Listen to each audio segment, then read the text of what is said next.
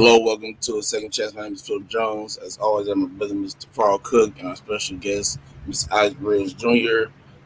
Before we get into this story, just want to kind of do our part in recognizing September 11th. That was yesterday. We didn't have a show yesterday, so we couldn't do it yesterday. So just bear with me, give 15 seconds, and honor these heroes and the ones that we lost 20 years ago.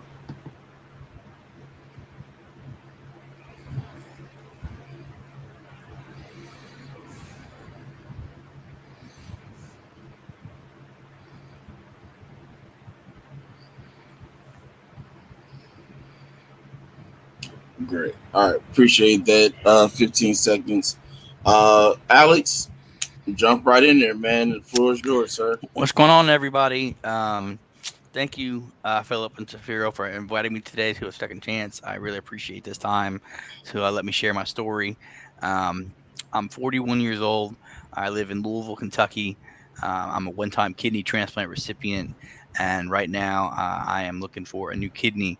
I'm currently doing peritoneal dialysis every day, and am looking to, obviously, like I said before, get a kidney transplant, a second kidney transplant. Um, I'm very connected in the kidney space. I've done a lot of different. I'm in different avenues.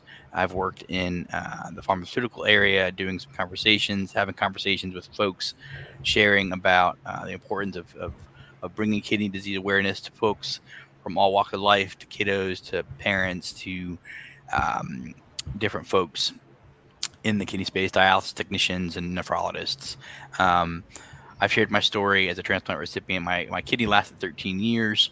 Let me back up and talk a little bit about that story again. I was 26 and thought I had food poisoning one night. And when I woke up, I felt like I needed to get some things checked. So I went to a little clinic, like a local, doc in the box kind of place, locally to where I live here in Kentucky, about 13, 14 years ago, to check my blood pressure. They were doing free blood pressure screenings. So I was checking my blood pressure, and it was 210 over 130. It was really, really high. Uh, didn't have a stroke, but was feeling pretty worn down, pretty rotten.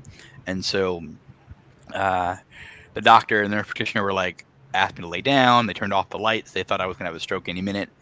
And so they told me to go to the hospital, to the emergency room. So I went to the emergency room with no insurance, which was fun, for about 2.5 days. And they ran a whole bunch of tests and found out, they did an ultrasound.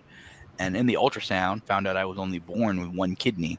And then that one kidney was failing at this time, and they just couldn't tell me why it was failing, but that it was, and that I was going to have to start dialysis.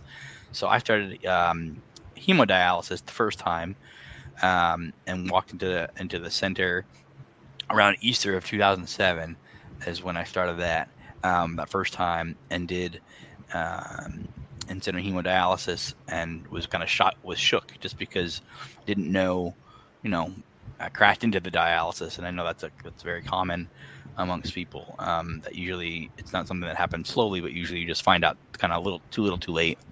And so I started dialysis for 18 months. Had a lot of surgeries, had like a fistula put in, had a catheter, had a port put in, all these things put in. And over time, like, I found out that my fistula wasn't working, that I had a blood clotting disorder while I was on dialysis, and so had to deal with all of that, of being cut up on, and having 3 different fistulas put in, and all not working. And even to this day, still I don't have fistulas that work. And so I was getting ready this first time around with my in-center dialysis. I was going to get ready to put a dialysis port in my leg, and then a transplant came about. And so I was fortunate enough, after 18 months of doing in-center hemodialysis, a lady who I went to church with here in Kentucky was willing to test, and she tested, and we matched and had the surgery in June of 2007, and it took for 13 years. And then fast forward to July of 2020 during COVID times, um, I had gotten sick, and my creatinine and my GFR and just my levels were starting to were creeping up enough where my nephrologist said to me, "You're gonna have to go back on dialysis." Um, so July of 2020 started. I did a little bit of in center before I got a PD catheter installed, and did the training for that, and I've been doing that ever since. And so that's been kind of what I'm doing as a patient. And then professionally, what I've been able to do with my kind of my advocacy and what I've been doing, I've connected obviously with the National Kidney Foundation, and through that, with I've met Edward with Why Not, and I've met the crew with Tafiro and Philip and Wills and everybody. There've been some great folks, and being able to just kind of continue to advocate and get the message out that it's important to talk to folks about what kidney disease is and what to do to prevent it. Um, I've also done so. I'm currently working, or let me speak up. I was working initially um, with the University of Kentucky as a transplant recipient. When I was a transplant recipient, as an advocate, traveling all over the region of Kentucky, talking to patients and helping them understand what the transplant process was like.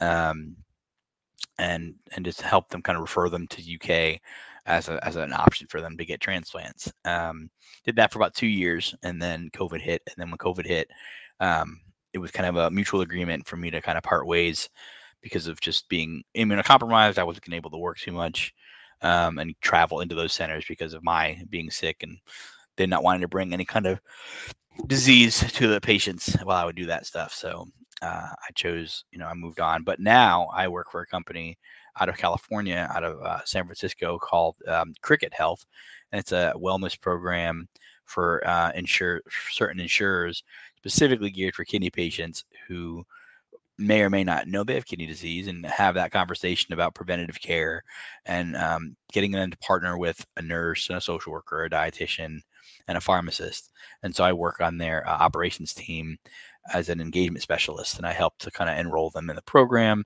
and kind of give them an insight as to what it means to what this program can do for them, and help them kind of live their best life and stay out of the hospital and those things. So that's me right now in a nutshell. If you guys have any questions, I'm here to take any more.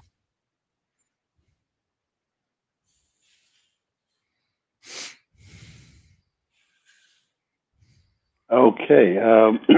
I thought Phil was going to start, but he says I always have a million questions. Alex, when you was born, or I mean, just coming up, no one ever told you you had a single kidney. That's No, right? Yeah, I was born as a yeah. So I'll tell more. I was born as a preemie. I was born like 4 months early, and so I had I was in an incubator for 6 months and had a blood transfusion at the first 10 months of my life. So there was a lot of things going on health wise for me. I had a collapsed lung. I had a lazy eye. I mean, you name it. I had a lot of health issues as a baby, and as I got older, those things kind of sort of went away. And then it wasn't until my mid 20s when the kidney stuff happened. So I always have wondered why, like in the 80s when I was born, why they didn't look at the whole body, why they didn't check to see why there right, was only one kidney. But when you're a preemie, I mean, obviously the big focus with them is my lung development and my brain development. So right, they didn't really look at right, my kidneys or my right. liver. I mean, so that's kind of what happened. Yeah. And Yeah. you said you were 26 when you first got Correct. like learned, and you thought you had food poisoning. You go to Mm-hmm. the doctor, Right. and that's when they told you you were going into kidney failure. Correct. Man, Yes. that. I know Mm-hmm. that was a blow. What was you doing at that time? Was you in college, or what was you doing? I just finished college, and I had moved. Actually, I had finished college a year before, and I had moved from.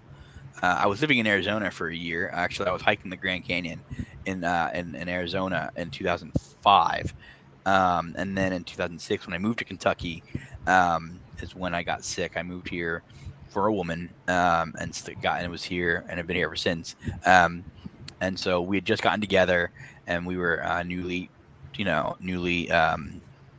just I'd kind of took my leap of faith and left Arizona with nobody, not knowing anybody, and moving to Kentucky, not knowing anybody except the woman who I was with, and so I'd been here maybe 3 months, 4 months before I got sick, or before I got what I thought was food poisoning, and got in the rest is history. And then I was in the hospital from almost pretty much the beginning of me moving to Kentucky. So yeah. Yeah, man, that's wild, man. And then you found out. You said so. You started dialysis in 2007, correct? That's when you Correct. first started. I Yeah. want to say it was 2007. Yeah, like end of 2006, early. Yeah, something like that. And so when you started, they gave you the CVC cast. They did. Yeah. And that I found out quickly that I had cat a lot of fibrin built up in there. So like it was Yeah. always alarming, and still doing it. It was still doing it even just second time around too. But yes. Hmm. Yeah. Yeah, that's something, man. That's kind of crazy because the same thing happened when I first got my CVC. I had a lot of scar tissue built up around Yeah. it, Yeah. and I couldn't keep it for a long time. So, and just like you said, they did several surgeries to get you your fistula. I know some people who had fistulas one time, and the fistula was great. I had to have 12 surgeries on my arm, and they had to go up high to do my fistula. And so when you said you had the 3 surgeries, man, that reminds me because I had got one surgery done the same day it stopped drilling. I mean, that Mm-hmm. night I go home, it was You can feel it. done. Yeah. Exactly. I hate I was that. like, Yeah.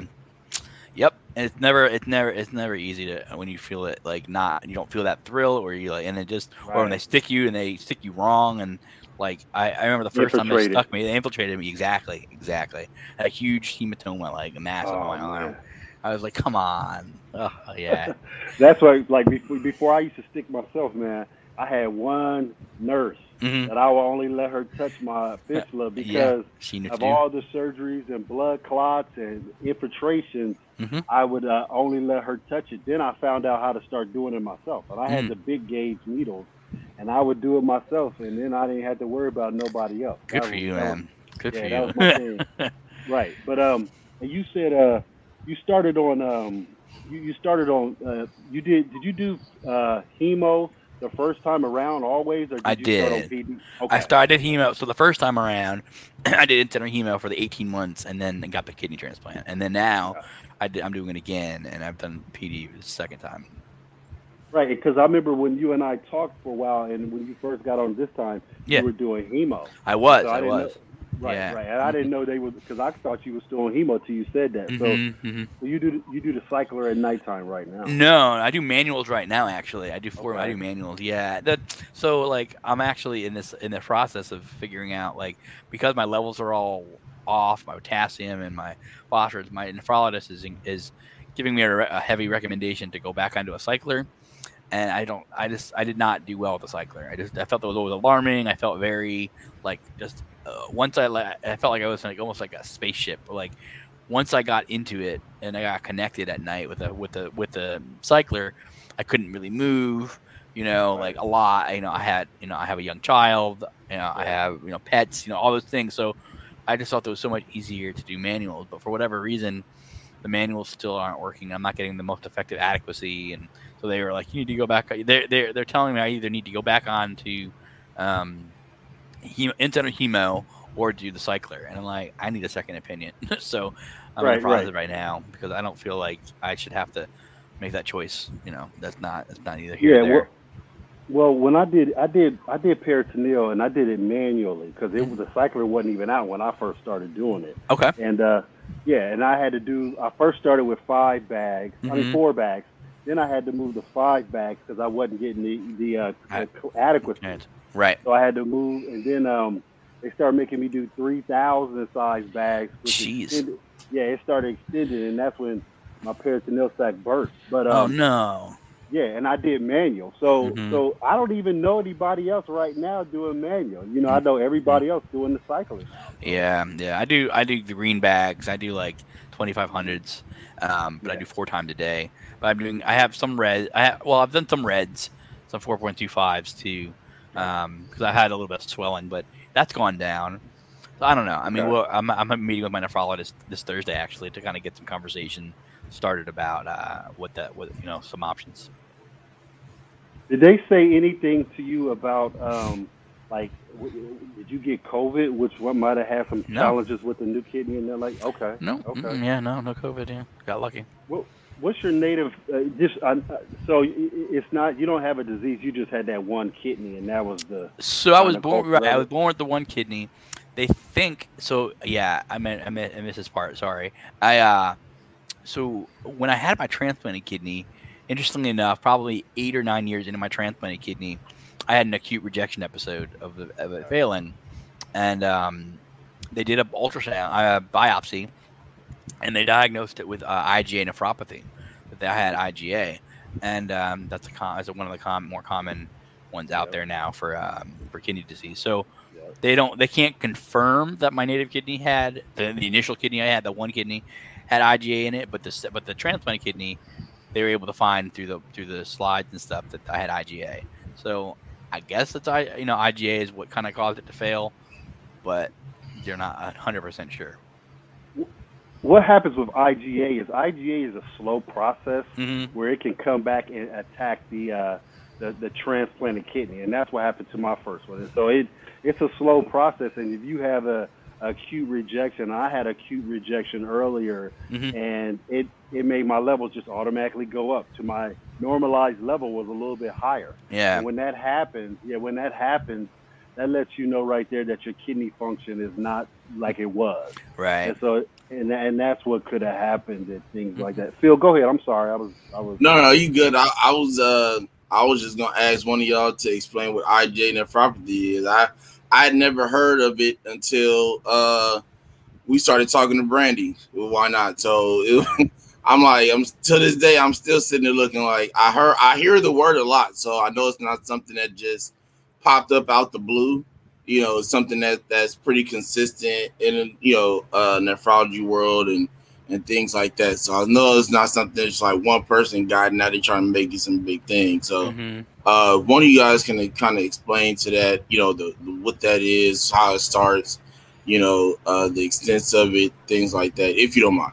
Yeah, sure. I can go ahead and do it. So basically, how I understand it, and Tafir, correct me if I'm wrong, but basically, um, we create antibodies in our body to fight off infection, and for whatever reason, IgA antibodies, in a way, basically, your body creates or misshapens ones that are like more curve shaped, and they overtake particular parts of the body, specifically the kidney and their filters, and they just attack that.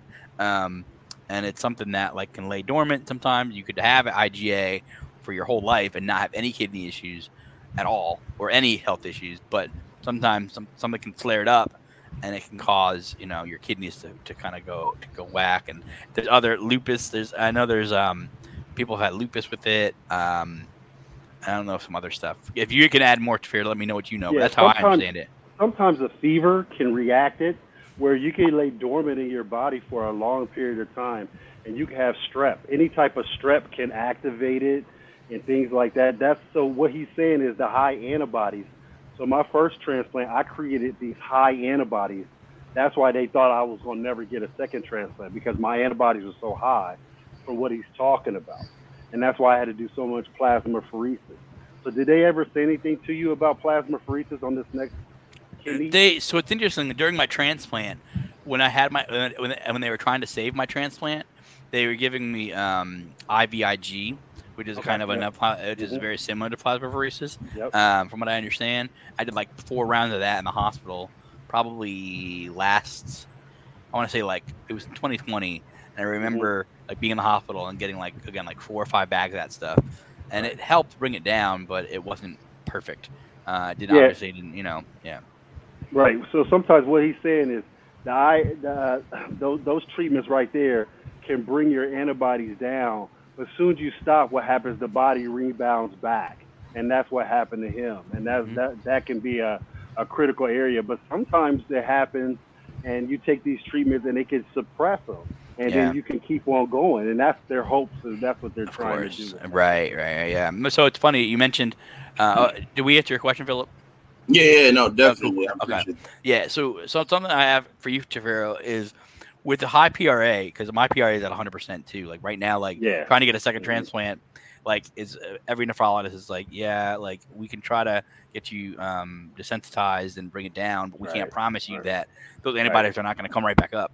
So Right. like I'm at a point where it's like it's challenge. It's going to be hard, but I don't know. What did you find? How did it work for you for your second transplant? Like with the high PRA, were you able to get one, or how So did it work? with the high PRA, what happened with me was I had to do, and National Geographic showed the documentary to me. I had to do lots of rounds of plasmapheresis.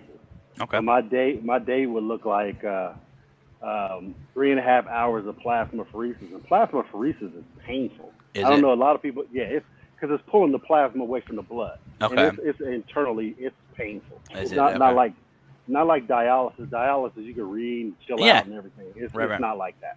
And so they did that, and that brought my titers down. That's another answer. That's another thing what they call the antibodies titers. They call them that also, and Mm-hmm. that brought my titers down. But eventually, my titers kept on rebounding. Mm. And what they found, man, and I'm truly blessed, was they found my donor Jackie was giving her kidney to somebody else, and Liz, when they found Liz had a perfect match to me with my high titers. That's awesome. And I know, and that's really really rare because they Yeah. told me I was probably never going to get another one.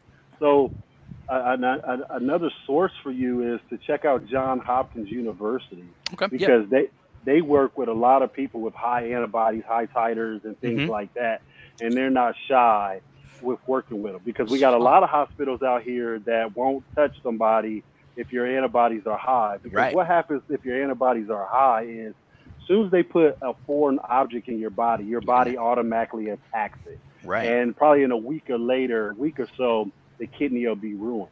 So a Mm-hmm. lot of hospitals don't want to do that. But you have these hospitals like John Hopkins, and that's where I had to go to get this because Okay. it's kind of experimental.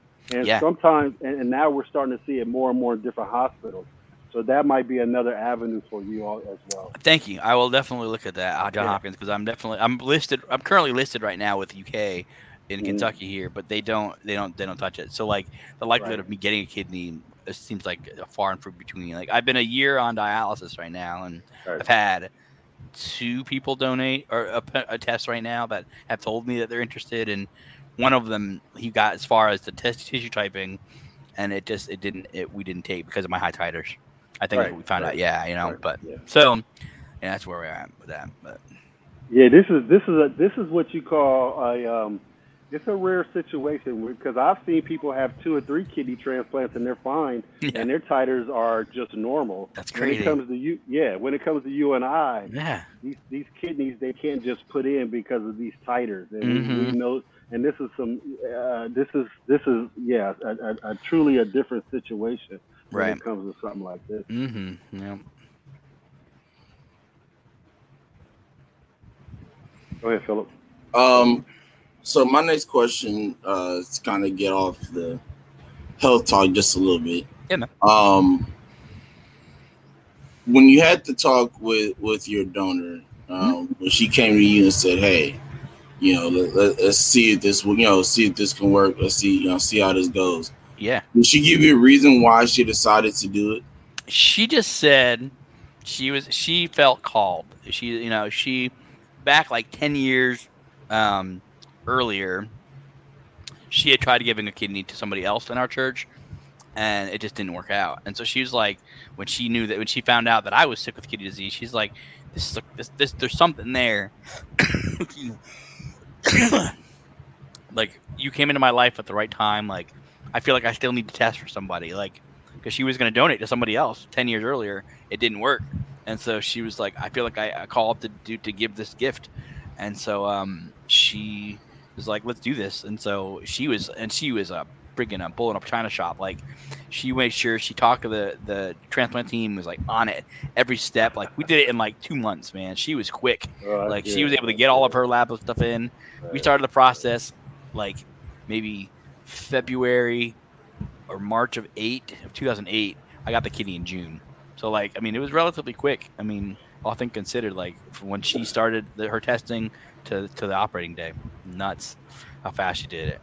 But so to answer your question, yeah, she told me because she just thought she had a calling she had tried doing it before with somebody else, it didn't work out, and then is now able to do it for me, and it lasted 13 years. There's a picture of us. If you look on Facebook, that's my donor Kathy. I posted on Facebook of her and I wheeling into the operating room. Yes, I did saw that picture. That's how I found out Yeah. what her name was. So I could put it in the description. But reason why I asked that question because that's an important question. Yeah, it is. Finding out why other people decide to donate, and some people have probably gotten that same itch, that same urge, like something's telling them, that they should do it and they ignore it, right. where they don't really understand where that's coming from. And they need to, kind of go through with that urge of wanting to donate to somebody. And sometimes I understand that some people are just scared. They don't know what can happen after the fact. Anything can happen after surgery. Sure. Right. And so a lot of people are scared of those things. Some people have taken into I guess you can call them conspiracy theorists of what happens with transplants and the pre-process to it of people, and here's the thing, I don't want to make it seem like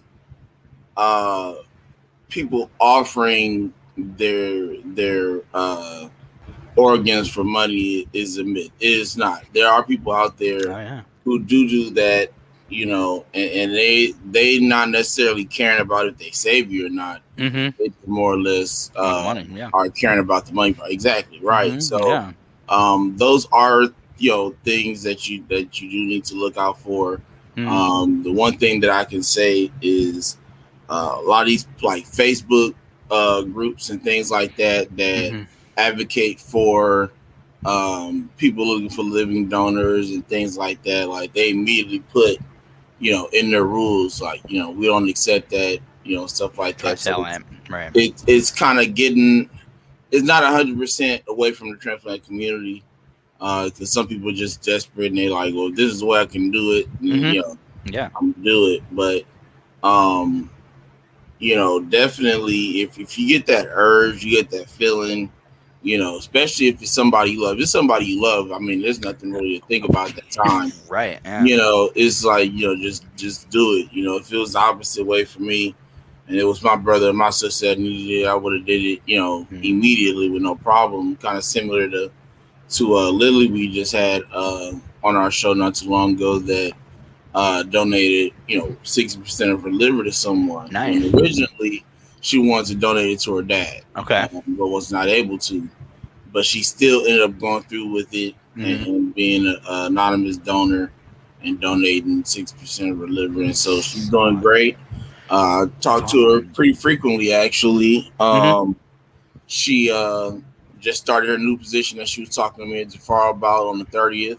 Solid. She says she loves it. Everything's going well, and she'll be popping up soon again. Good. We've been talking and some things I brought up to Jafar and stuff. So, but to people who kind of have that thought and don't know how to go about it, or they just feel like, I want to donate to someone. I'm not telling you to go out there and just find anyone. Of course, right. But if you know somebody in your community, someone that's maybe even out of your community that's doing doing good things, helping community, things of that nature, find those people who are trying to, if nothing else, trying to make a difference in the world, at least just trying to do something in general with their life, whether they're in school, teacher, fireman, anything like that. I'm not telling you just walk up to some random person like, hey man, you kidding? Right. Especially when you don't know anything about, there's no type of documentation to kind of tell you what this person is about, or anything like that. But before we go any further, I'm jump into this commercial real quick, and then we'll let Mr. Cook throw about 10 more questions, I think, because I know he brewing. I can see his face. He got that stone face, and I know he's thinking over there, and that's why I like. That's why I'm deprive him from his questions. because I know what they can bring. So Cool. we'll be right back. I'm just intrigued by it. You said what now? I'm just intrigued. That's why everybody we talk to, I'm always intrigued. Oh no, I know, and that's why I said Good. I don't interrupt you when you ask your question. Because I know what information is gonna come from it. Me and Cook have two different thinking processes. So mine is more of I think uh not necessarily feelings, but that side of like support. The donors, things like that. And I mean, I care about all areas of it, Of but course. Mr. Cook over here with Kenny Care Coaches is more on the educational side, so he wants to hear, like you're talking about the plasmapheresis and what you did on dialysis the first time, stuff like that. So but it's why it makes it work because it's like I'm doing one half and he deals with the other. So at the end of the day, You guys we are a good see team. full Yeah, y'all are a circle good team. of Exactly. information. So I'm definitely not complaining whatsoever. If you want to ask 150 questions, I'm okay. I'm just chilling. So, we'll be right back. Appreciate you both. No problem.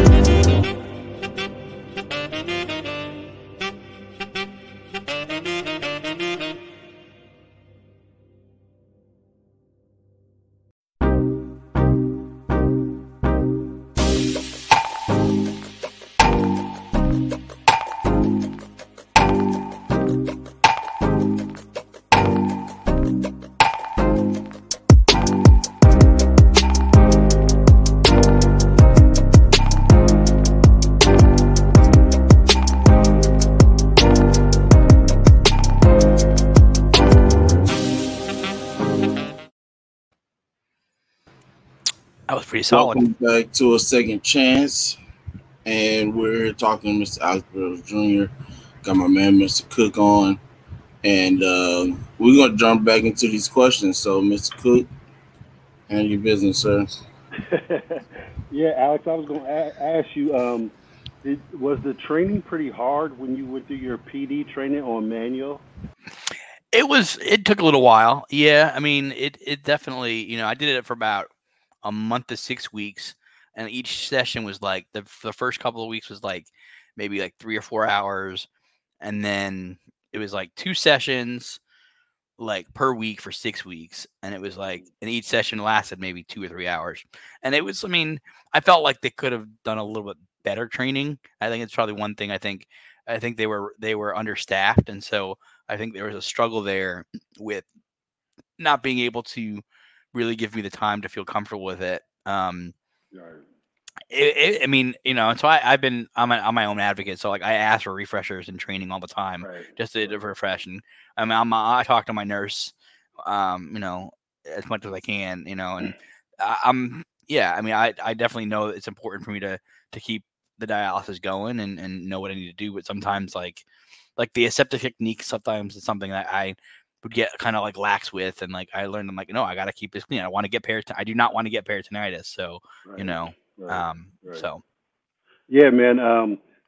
Like I said, everybody we've talked to and everybody recently, I didn't even know anybody who did manual. Mr. Kidney had interviewed me, and I told him I did manual, and he was like, what? "I would never do it. I'm so scared." And I was like, and I never had the fear of doing it because I just stayed in and I did it for 6.5 years. Man, I did get peritonitis 3 times.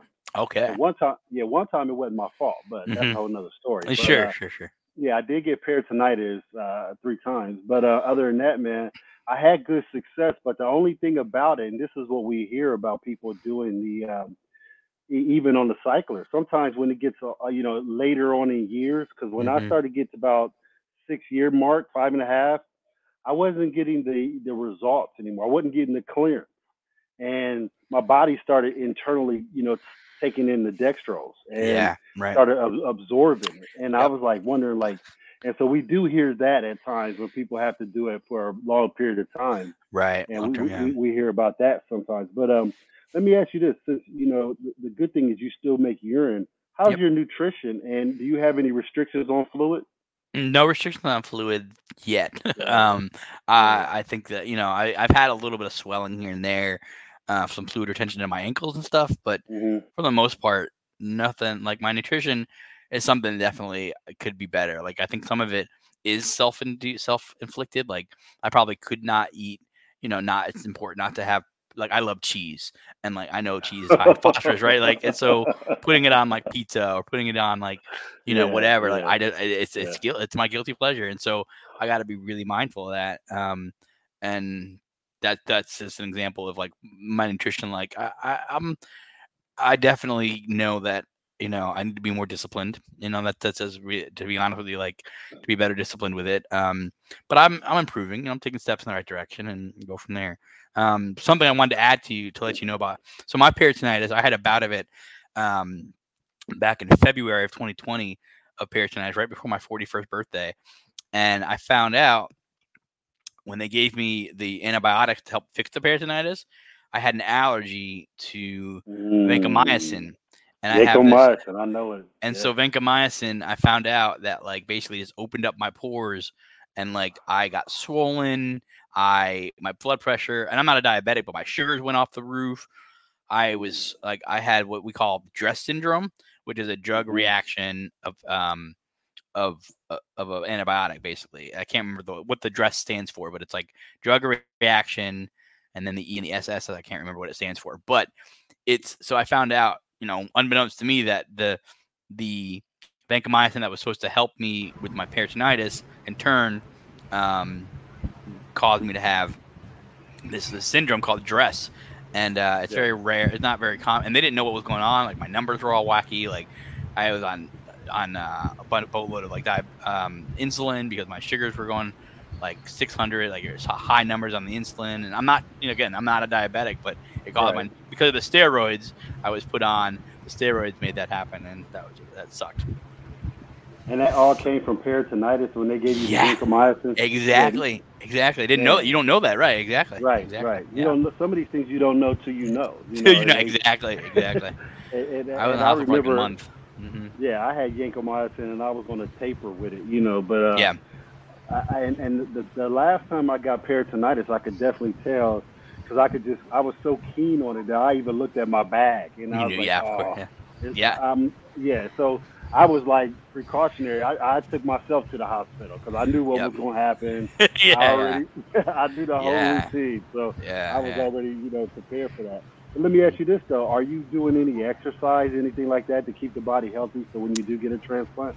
I have been, yeah, I've been working on. I just recently did a 3K Good. a run, and so I did that, and that was training for that. But other than that, I haven't done anything since. But I need to get back on Right. the horse and start do some more exercise. I'll be honest with you, exercise is important, and walking around and being more active. Now, I just recently moved ish. Yeah, I've been in this new place now about six Right. or 7 weeks, and so we were living in a full house with stairs, and now we live in an apartment complex, ground floor. We have a dog to walk, Yeah. so that's helpful. I mean, any chance to get up and Right. move and walk around. And unfortunately, my job is very sedentary. Like I'm working. Hmm. My old job was I was always traveling and walking. I was in a car driving, but once I got to places, I was able to walk around and Right. move. But my job with Cricket Health right now, I'm doing what I'm doing right now. I sit in front of a computer, type away, and like I'm Right. just sedentary for 8 hours a day, and I don't like that at Yeah. all.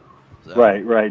So the reason why I say that, and I tell a lot of patients to keep your body active, is because if they do call for a transplant, of your course, body will definitely rebound a lot better when you're stronger, of and course, you'll be able to, have something to fight with.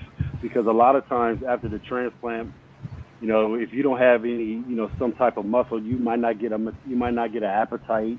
All these mm, things that can play a big part.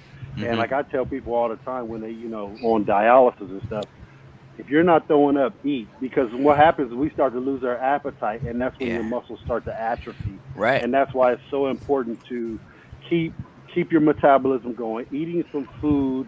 Even if you don't want to eat, you still have to eat something got because it. your nutrition, you got to keep your strength up, I and hear you.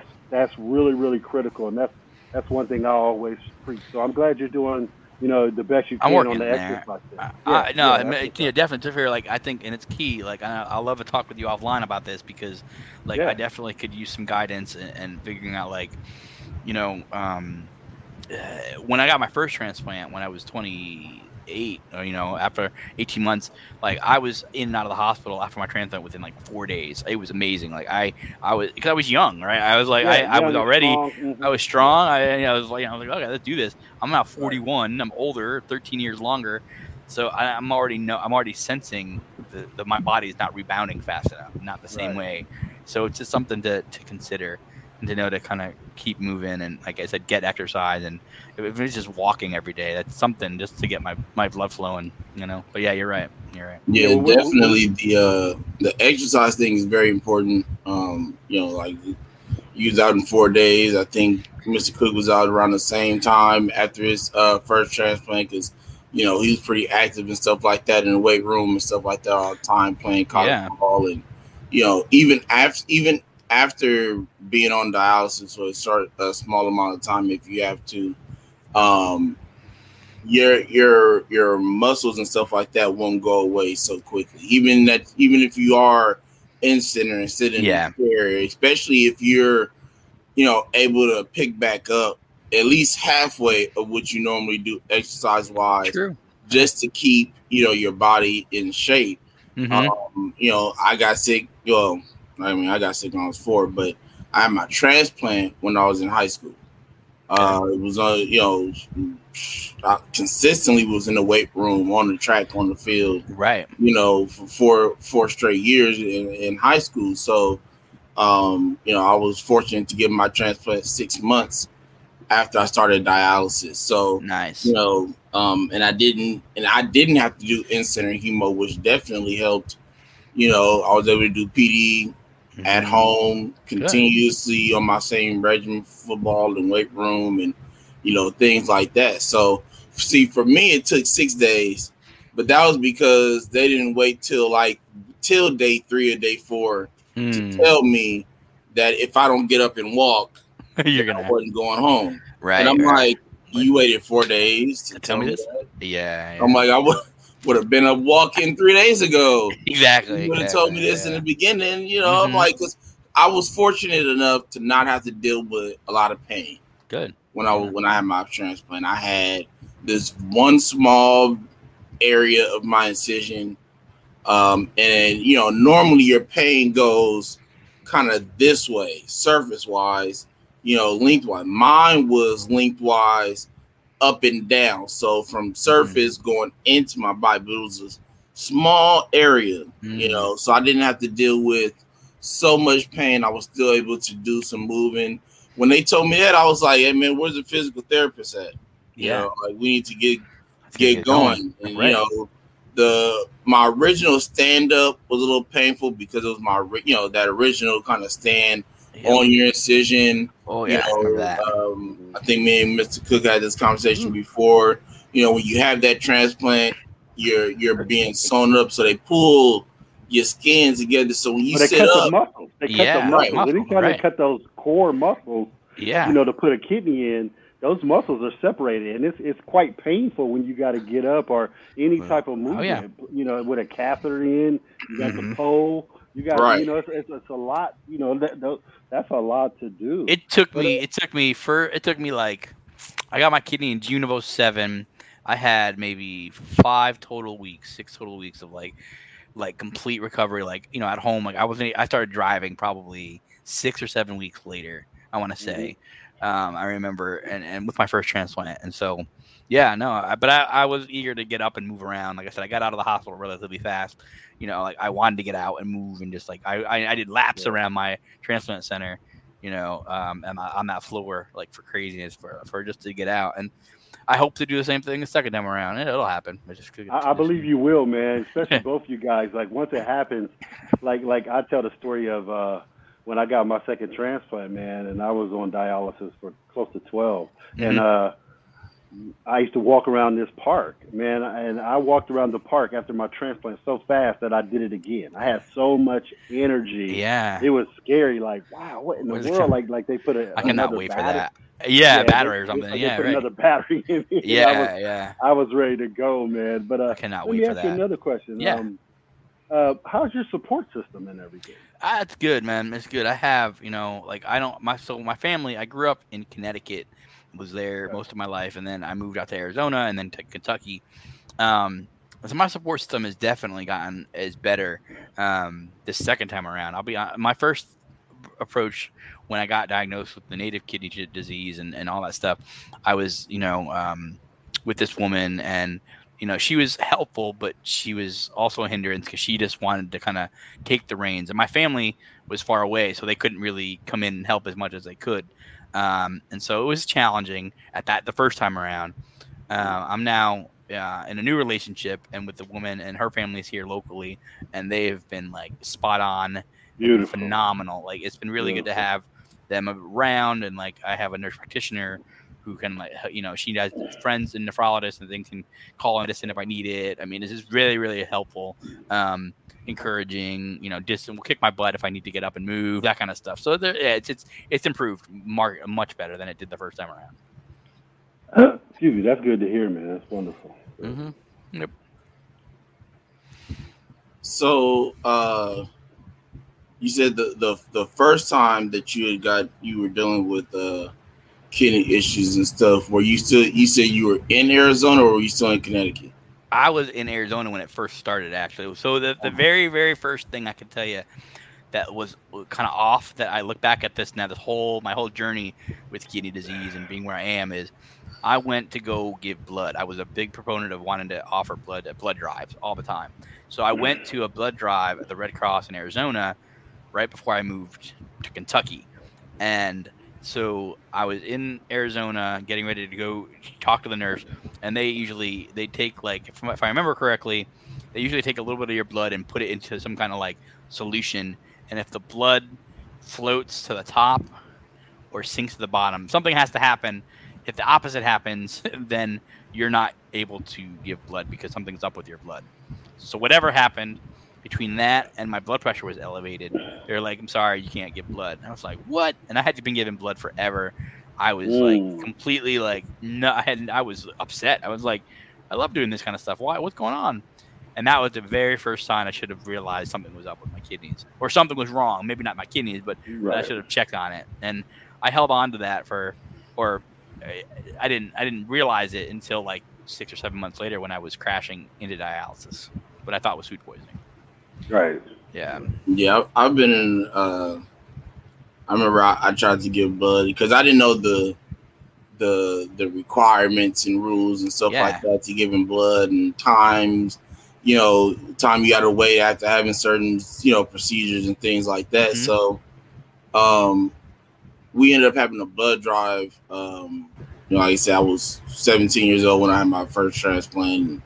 So the one thing that I did that nobody honestly, a lot of people in my family didn't think I was going to do was go back to school to get my diploma, and finish my Yeah. senior year and stuff like that. So summer, I remember they posting stuff all over the place. Hey, we're doing a blood drive and this and that. And I'm like, all right, well, somebody was fortunate. They had to get transfer blood to me during this procedure at one point, and somebody had to, sit in this chair and do it themselves. So, Return the favor. I was like, all right, I'll do it. So I I remember going and they asked you on the paper like if you've had any type of transplant around 6 months, I think it was like 6 to 8 months or something like that. Mm-hmm. Uh, then you can't do it. I mean, of course, I checked yes, and just I stayed anyways. I said, Yeah.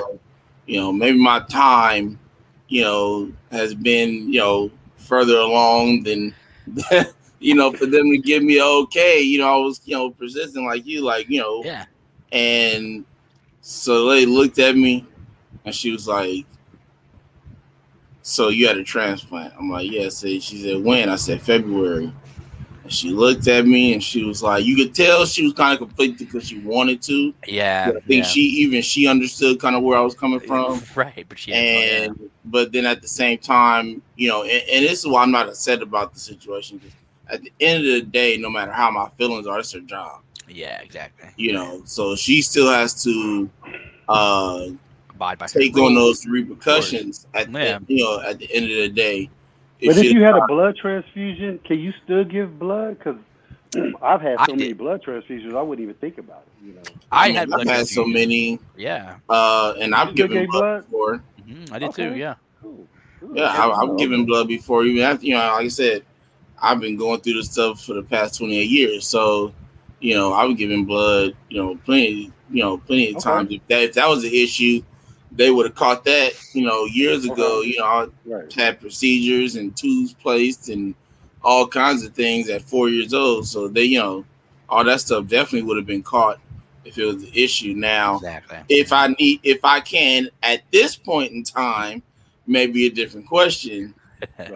because everything else that's happened, with the rejection and meds. I've had the IVIG as well, and Mm-hmm. all that type of stuff. So, but my question, I want to come back to the IgA nephropathy, Yeah. because you mentioned, Mr. Koo, that strep can bring this on. Is this something that like is IgA nephropathy something that gets? Let me see how can I form this the right way? Something that is, I guess you could say, noticed at an early age or more of a later age. Are you asking me or are you asking Alex? Yeah, you. Um, I think what happens is they don't know these things until they know. These are the situations where um, no one's going to check you for these things until they come up. So they don't know offhand. So true. So sometimes, just like Alex said, he didn't know he had one kidney. Well, they're not checking for that. They're checking for his lungs, his heart development, all these other developments, and some of these things they don't know.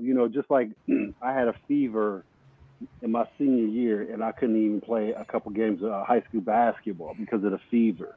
And then the following year, I get glomerulonephritis and stuff like that. The point I'm making is this: they don't know these things until they know. So they don't have a magic crystal ball.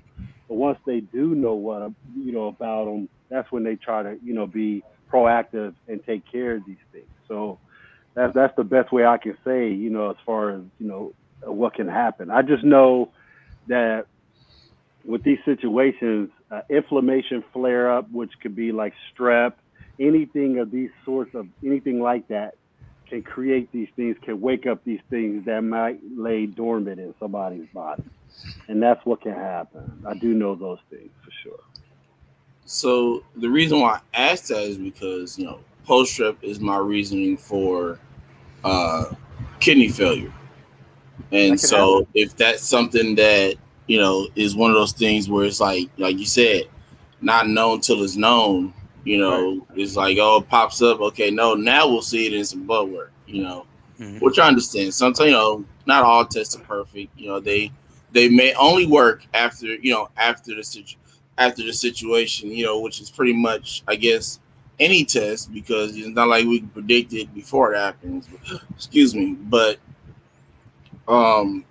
definitely something I think I will talk to my nephrologist about. I mean, I'm pretty sure at this point, in almost 32, they probably would have seen it by now with all the tests that I've Well, had. So, strep flare ups have created people to have kidney failure. Let me just say that. It's been known. Um, some people have gotten strep and are perfectly fine. Who knows these variables? Only thing I can tell you is when these variables do happen and you do get to the hospital, who knows what they're going to tell you? Just like Alex said, I went to the hospital and they said this, they said Mhm. that. I know we've all been to the hospital several times and been blown away with the diagnosis. Like wow, so they don't know these things until they know. And again, they don't have a crystal ball. They can just whatever these labs show them, that's what they're working with. So right. I guess Yeah. that's to sum it up. Yeah. I didn't find out that I was sick until, I mean, at this point, for the most part, it was too late. But, I was a kid.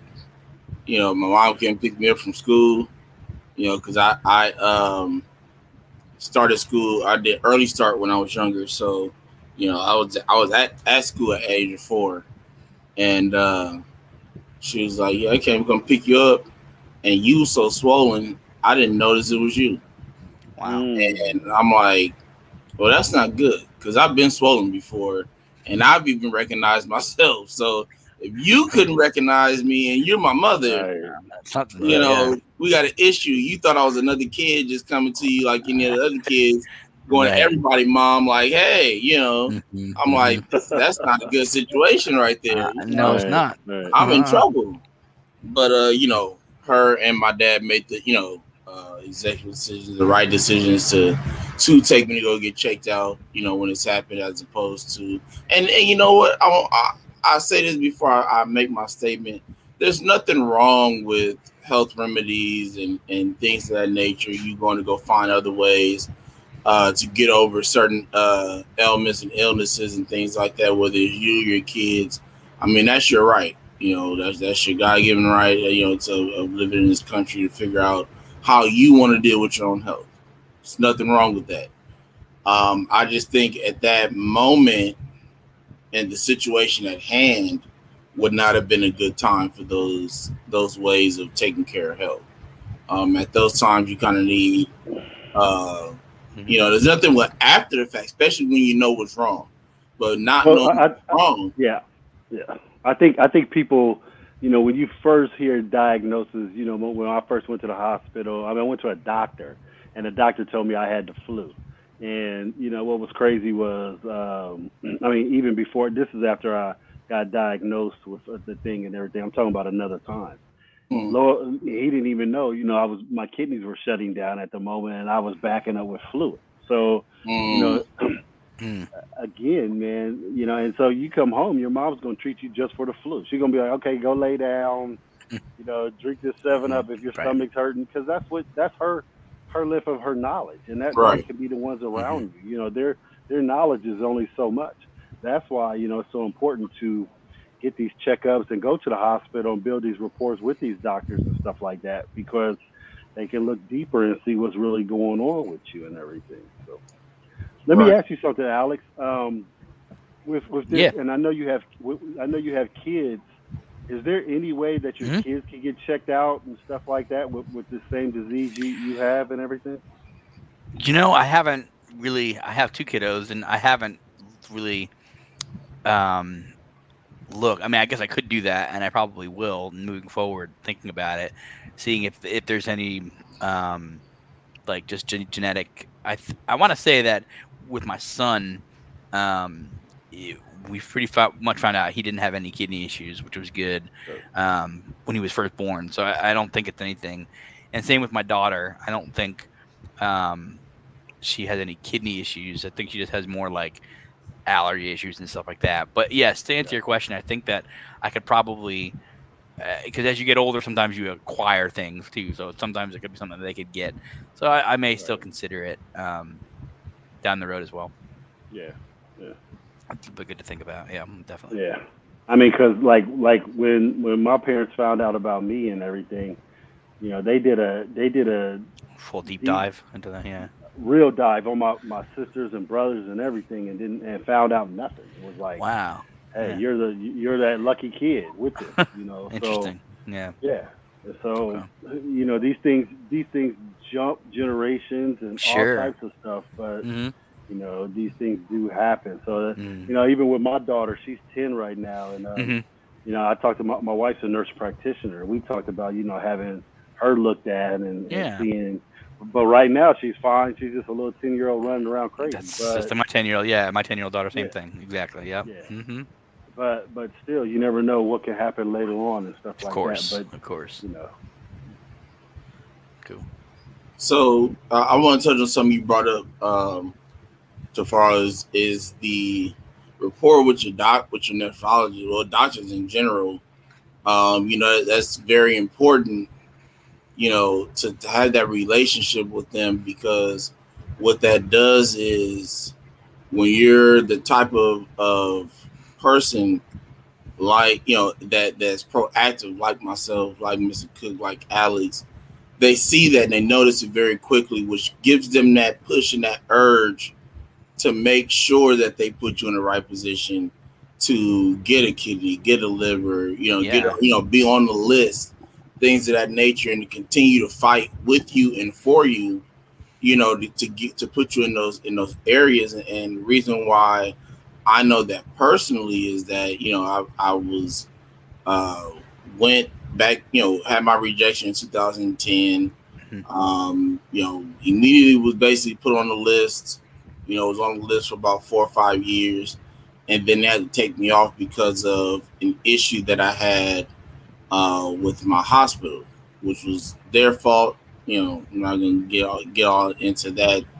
Um, but my doctor knew immediately that, when I said it was not me, it wasn't me, and that I was going to continue to keep fighting and doing, what I was doing. So he's been there.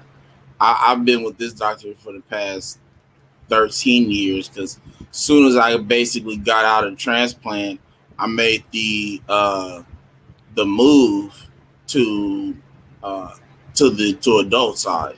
Mm-hmm. So they called me and they were like, "Hey, you have the option of staying till you're 21, Mm-hmm. or making a transition now that you're 18." And I was like, "Bye." I got out of there quick. Because Yeah. at the time, if I'd have stayed there, who knows if I'd have been in that same position, because Right. the nephrologist that I had at the time, Peter, the nephrologist, we didn't have the best relationship. I won't say any names, like the type of person, but Yeah. um, it just wasn't. It didn't click. I mean, in my personal opinion, dealing with kids. I mean, you have kids, Alex. Yeah. Um, I don't think a pediatric nephrologist needs to be yelling at kid patients. Yeah. I mean, first off, kids don't listen when their parents yell. What Doc. makes you think that Mm-hmm. they're going to listen to you when you yell? Exactly. And so I'm like sitting there, and honestly, I didn't listen to nothing she ever told me Mm-hmm. because I'm like, you came in the room yelling. Mm-hmm. There was no work up to the yell. I can understand if we talking, you're not hearing my answers or, liking my answers or anything like that. And, your frustration is like, man, oh, he ain't getting it. I can understand that. I probably will pick up on that. But when you come in the room and my name comes out your mouth and you yelling up to here, immediately I've cut you off already. Yep. And so as soon as they called me with that, I was like, bye. But it was probably the best decision outside of the fact that I just wanted to get away from that specific Sure. nephrologist. Mm-hmm. It was the best decision for me because it led me to my current nephrologist now. Like I said, and that guy, he's been by my side from day one. Yeah. He's yelled at me even as an adult one time, Yeah. but it was one of those times where I needed to be yelled at. Yeah.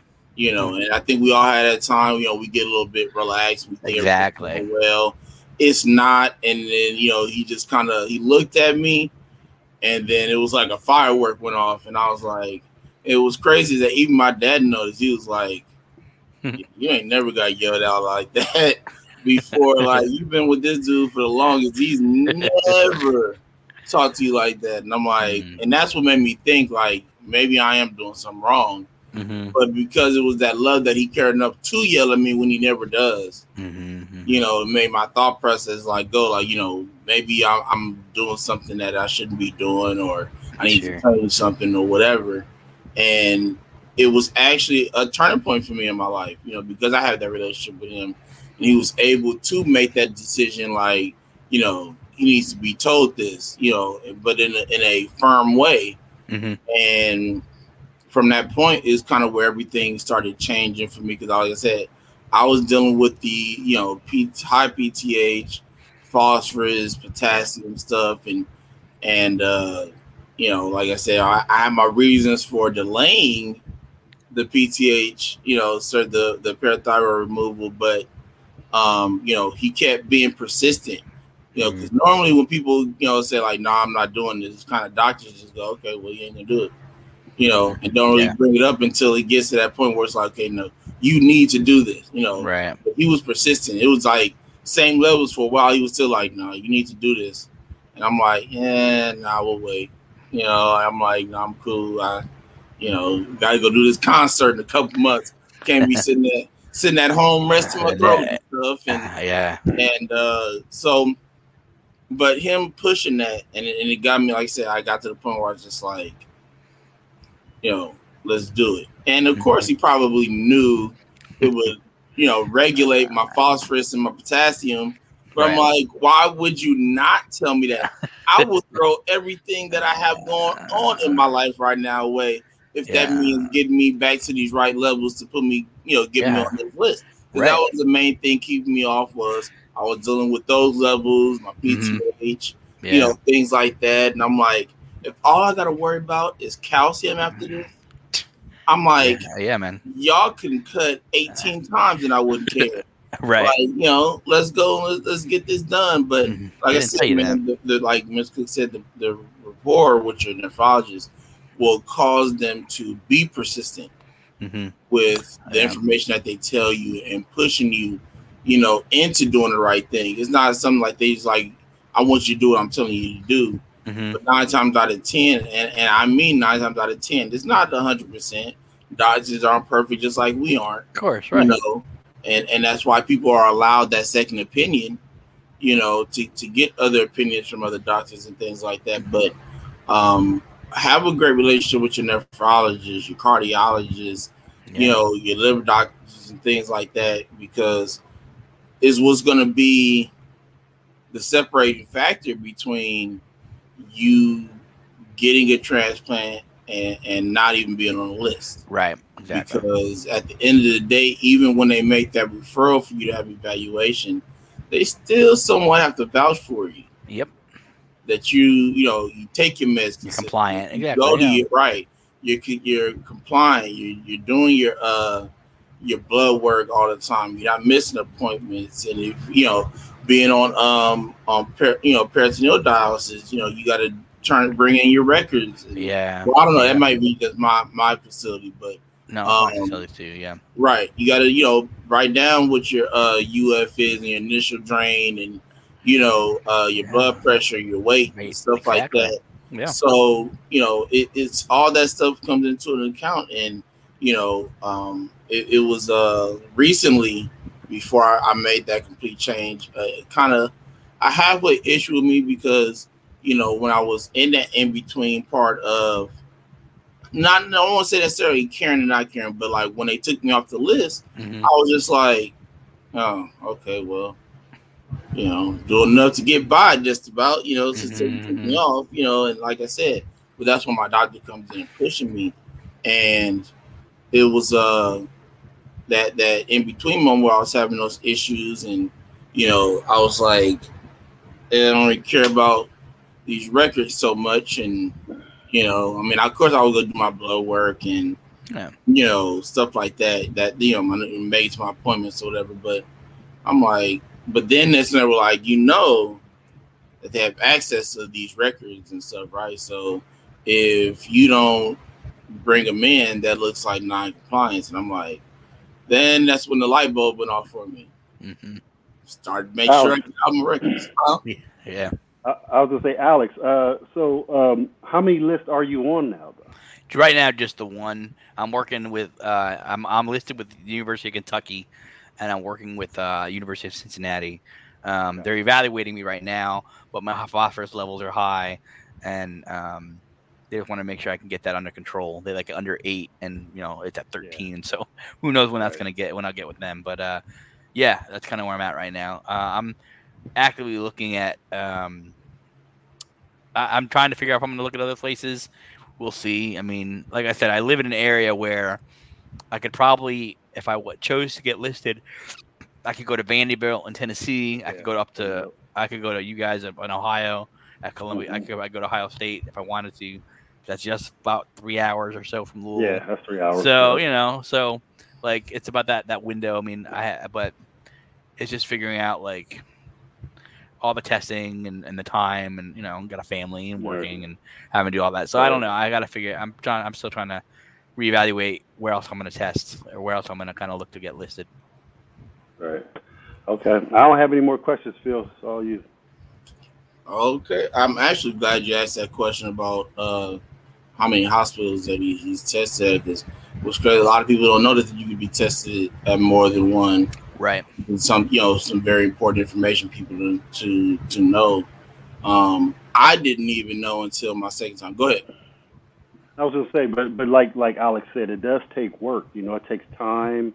It takes it takes resources to get to these places and Mm-hmm. get your lab work done there and all these things too. So, yes, you can get listed other places, but it does take resources. I'm just gonna say that, and it's gonna take Mm-hmm. some effort because that's the things that can happen. Like I know some people at Ohio right now are on the list at Illinois, University of Illinois. So these Mm-hmm. Yeah. things, people are getting them everywhere. I'm from Ohio, and I had mine at Johns Hopkins University. Right. And there's also places where there's also, and we might have to put this, into the comments because I don't know them offhand. But there's places that will do fundraisers for you also that can match dollars if you have to stay out of town or if the family has to come with you out of town. These things, they do have these things for availability. We just have to, we have to put that link up there one day, Philip, so Yeah, people know. definitely. And just some that Miss Cook are referring to. Ava Hearts, I believe, which is out here in California, they help certain like people who waiting on heart transplants and stuff like that need somewhere to stay. They may not necessarily stay close to that hospital and things of that nature. That they are around, as well as CODA. CODA helps pediatric transplant patients in those areas. Once you get in CODA, you're always a part of CODA. They help you some kind of way, which is a lot. And so the main thing that is referred to as resources for the most part in the situation, at least that we're currently talking about when it comes to multiple listings and things of that nature is money. Especially if it's not another hospital that's close to you. If it's something that's close to you, is not as bad. So UCLA is not the closest in regards to the word close for me. It's about for me depending on traffic. No traffic is about 45 minutes. With traffic is like get from hour and a half. I mean, Uh, before a transplant, 45 minutes isn't bad at all, man. We're talking right? about No, different, definitely we're talking correct. about different states. Um, but it's but for some people, depending on what kind of car they may have, they may be 16, 17-year old and their grandparents gave them their car, and they got to worry about getting XYZ plate. But that's where support comes in. Being able to call somebody like, hey, I got the call, I need you to come get me, take me to the hospital, no matter where it is, or if you get they need to airlift you somewhere to get there because even the airplane ain't gonna get there in enough time. But um, money is a key thing in that. I had the thought of also because I just told Mr. Cook and a small number of other people that my doctor is now in the process of putting me back on the list. Because like I said, once I made that change of being consistent with a lot of things and stuff like that, with him being in my corner and me having a relationship with him, he was like, it's time. I went to him, I asked him, and he said yes. So, at the current time, the only thing, for at least close to me is Cedar Sinai. I'm thinking about Utah area, things of that nature. Certain areas that where I know I have people, and it's not necessarily just hey, can I stay at your place when if I get this transplant, if I get on this, like it's not even that. It's just more or less to have that support. If I need somebody to drive up past the hotel or wherever I go, wherever I'm staying, like hey, you straight, or hey, you need a ride to an appointment. Things like that. Like, it's not to get over nobody or just as you or nothing like that. But, you know, one thing that we've all said, I think, a number of times, whether it's this interview or before, is that support is very important. It's the reason why they ask you this question during your evaluation. Do you have the support to help you maintain this kidney? Yep. Because those, we all know we've all had a transplant. Those first 2, 3, 4 months are very important in that journey because that first month, you in the appointment 2, 3 times a week for almost the first month of after having that transplant. You got appointments. If you got a kidney, you got to get stent removed, or even liver patients. We found out talking to Albert. If you end up having issues after transplant with your kidneys that go into with your liver, you got to have a stent in there and things of that nature. So, there's those after appointments as well, outside of just going to go see your nephrologist, to make sure that your kidney is working and stuff like that you have to deal with. And that, what kind of makes it for some people a little bit, hard because it's like, okay, I got an appointment on Monday and I got one on Tuesday and then I got one on Wednesday. All right, cool. Now on Thursday, I got one on Friday, but it's needed, over time, like Mr. Cook said, even when he did it, they didn't have, peritoneal cycles at the time. Right. So he had to do, manual. So the evolution of the transplant world, the community has evolved a lot over the years. And so, we need to take into a fact that there's a reason why it's evolved the way it's evolved. It's needed and it's important. Yep. And so, it's if you can find, if you go the way of listing in another area, if it's not too close to you, definitely think about, if you have loved ones in those areas, things of that nature. Most of us have at least one person that's in our family that lives in probably a different state, if not a different area of a state that's near a transplant. So, definitely take that into effect. Man, I got A lot of people that live in Texas, Arkansas, down south areas like that. I know if I 100% needed to go to Georgia, go to Florida, if nothing else, I got the support of Mr. Cook. I don't necessarily like, hey man, uh, have my transplant in Florida. I need one of them rooms in your mansion over there. Like I, if I called him like, hey man, I just need your support. I got that.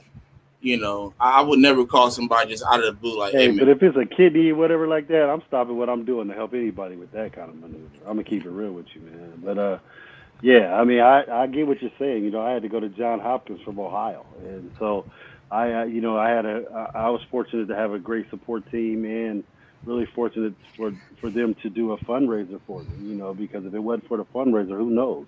But Hmm. I was truly blessed with that situation. But with that being said, probably in Alex's situation with the second transplant, the high titers, you're going to have to go somewhere who those hospitals that are familiar with that situation. Right. Exactly. And Cincinnati is one of them. So, and that's the Right. closest one to me. So I could look at them. So yeah, yeah. There's some things that I'm going to be And doing. Ohio State is familiar with them also now. Good to So know.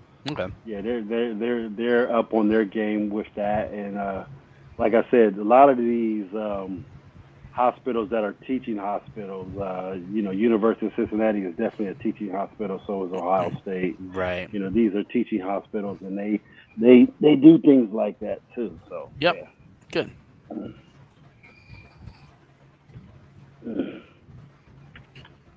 Well, got a cramp in I my leg. think that's Oh. yeah, that's not gotta get a lot of those I hate that. sitting here on this machine. So, Yeah. but I don't get Whoa. in my leg. I get them in the weirdest place. Nobody for some reason has ever heard of. I get mine in my foot for some odd reason. Like I'll be sitting here and all of a sudden my foot will just go whoop. I'm like, oh, and it's not the easiest Mm, place to stretch a cramp out of because your man. Right. foot can only move so much. Yeah. And that's how you get a cramp or charge like that out. Like if you're using your leg, you can stretch your leg, a good amount of ways to get that out. Can't do that in your foot. I get mine in my hands. So like I'll be all of a sudden like I'll be working and all of a sudden like this finger will go in a different direction and it's like it just looks really and it hurts and you're just trying to Yeah. get out that oh it's the worst. Yeah. That's the worst. Definitely, definitely. Well, Alex, Yeah. my last question for you, sir. If Miss Cook has no more, I'm done. um, what would you like people that are watching us now or in the future to take from your interview today? Um, First, just to say thank you, for taking the time to listen and hear our conversation about the importance of transplant, the importance of understanding kidney disease, and knowing, what we can do to help you get the answers that you need. Like we're here to help you answer the questions and give you the support that we've been talking about. And I think it's important to just continue to do that and to continue to have these conversations um, because you just never know who you're gonna be able to affect with the words we say and what we bring to the table. So I just say thank you very much for giving me this platform to have my conversation. Always here, feel free to look me up on Facebook, on any of the social media platforms, Twitter. Um, if you're in the Kentucky area and have questions about UK's transplant process, I don't work there anymore, but I know the process. I can kind of help you with that. And as a patient who's on dialysis, if we have any questions, you're in the area, you just want to kind of do a Zoom call or have a conversation with me, I'm available to talk. Here to help. And I really appreciate you guys giving me this time. It's been good. Yeah, I just want to say something about Alex. He's a great resource. This man is he's living what he's talking about right now. And we've bounced information off one another off screen and everything. So he definitely is willing to help anybody that is in need for a kidney transplant, and his expertise is by far really valuable. So thank you, Alex, man. We appreciate you. I appreciate you guys. Thank you so much. Alex, thank you, my man. We've had this kind of in the works, a while back, I and know. I think at the time Alex was in the process of moving and things Yeah. of that nature. We are gonna have him on. We did the interview. I mean the collaboration with Jonathan Trailer, but Alex was had his family was moving to where he is now. So, but tell the people, give the people your social media information and stuff like that, and Sure. the information that they would need if they want to test for you as well, and then send that to me, and we can put it in the description as well, Sure. so people can go back and get that information. Yeah, sure. So, yeah. So my social media handle is my name, Alex Berrios on Facebook. I'm Berrios A1234 on Twitter, and that's all I have right now for my social media. But I am connected, obviously, with Why Not, and I will be sending over a link to Philip and to Firo with my website. I can't give it to you off the top of my head right now, but that has my story and has a link to the University of Kentucky's transplant program. You could go to uky.edu and then /transplant and look at some information about possible testing if you're interested. There is an online questionnaire to fill out, and we can go from there. So that's a start, and then we'll send some more later. Awesome, awesome, awesome. Appreciate your time, Alex. Yeah, no Cook problem. as Thank you. always. Um, Miss Cook well, Miss Cook probably does too, but Alex has family things he got to go take care of. Was why we got on earlier.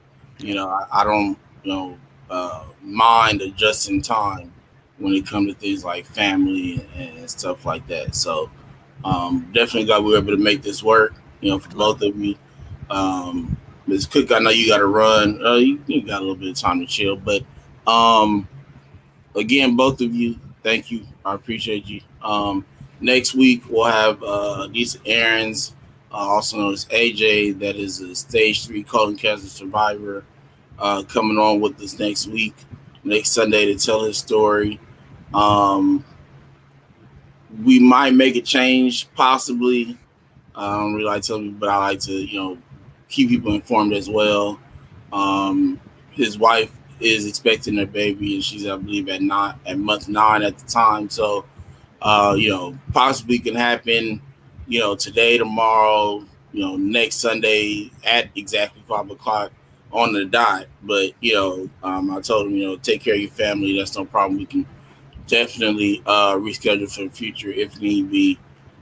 So as of right now, that's the one that's set in place. We could possibly, like I said, be making a change. It might just be me and Mr. Cook on. Who knows? We might just, have story time or something like that. And they'll tell him. But look forward for AJ, man. I'm definitely looking forward to that interview because, I mean, I've heard a lot of strong transplant stories. I've never heard a lot of cancer stories too much. So very excited to get the educational side to that and his story as well, because you never know, with these other illnesses and the connection that they can have to transplant in some kind of way. So to get that information from directly from him is very important. So see you guys next week. Please go check out the Second Chance merch on Bonfire. The website is on the commercial. If you don't mind going back, because I can't remember the exact. It's too long. I'm trying to change it right now. But recently, yesterday, we actually started our Second Chat podcast that is now on Anchor and Spotify. I'm in the process of uploading all our most of the previous audio parts of the interviews that we've had on this channel, that is still on StreamYard, that'll allow me to download, and then those will be on, and then me and Mr. Cook will be in the thinking process of what more we can add to the podcast, and we'll make those announcements once we come to an answer on that. So definitely, Anchor.fm Backlash, A Second Chance, and we would appreciate your support and following, as well as following on the A Second Chance Facebook page as well that has been put up probably about a week ago. So we appreciate you for watching now, watching in the future, replay. Like I said, Alex, man, I appreciate you. We'll definitely have a follow up interview later on in the future, man, to see where you're at, Definitely. see how your journey is going, looking for a kidney and things like that, and if you have a date or whatever. Mr. Cook, I will see you next Sunday. No, I'll probably see you before then, but we'll definitely be back on here next Sunday, 8 o'clock Pacific. I mean 8 o'clock Eastern time, 5 o'clock Pacific with AJ, and I appreciate y'all for being here. I will see you next week. Bye, everybody. Thank Cool. you. All right. Thank Peace. you, man. All right. All right.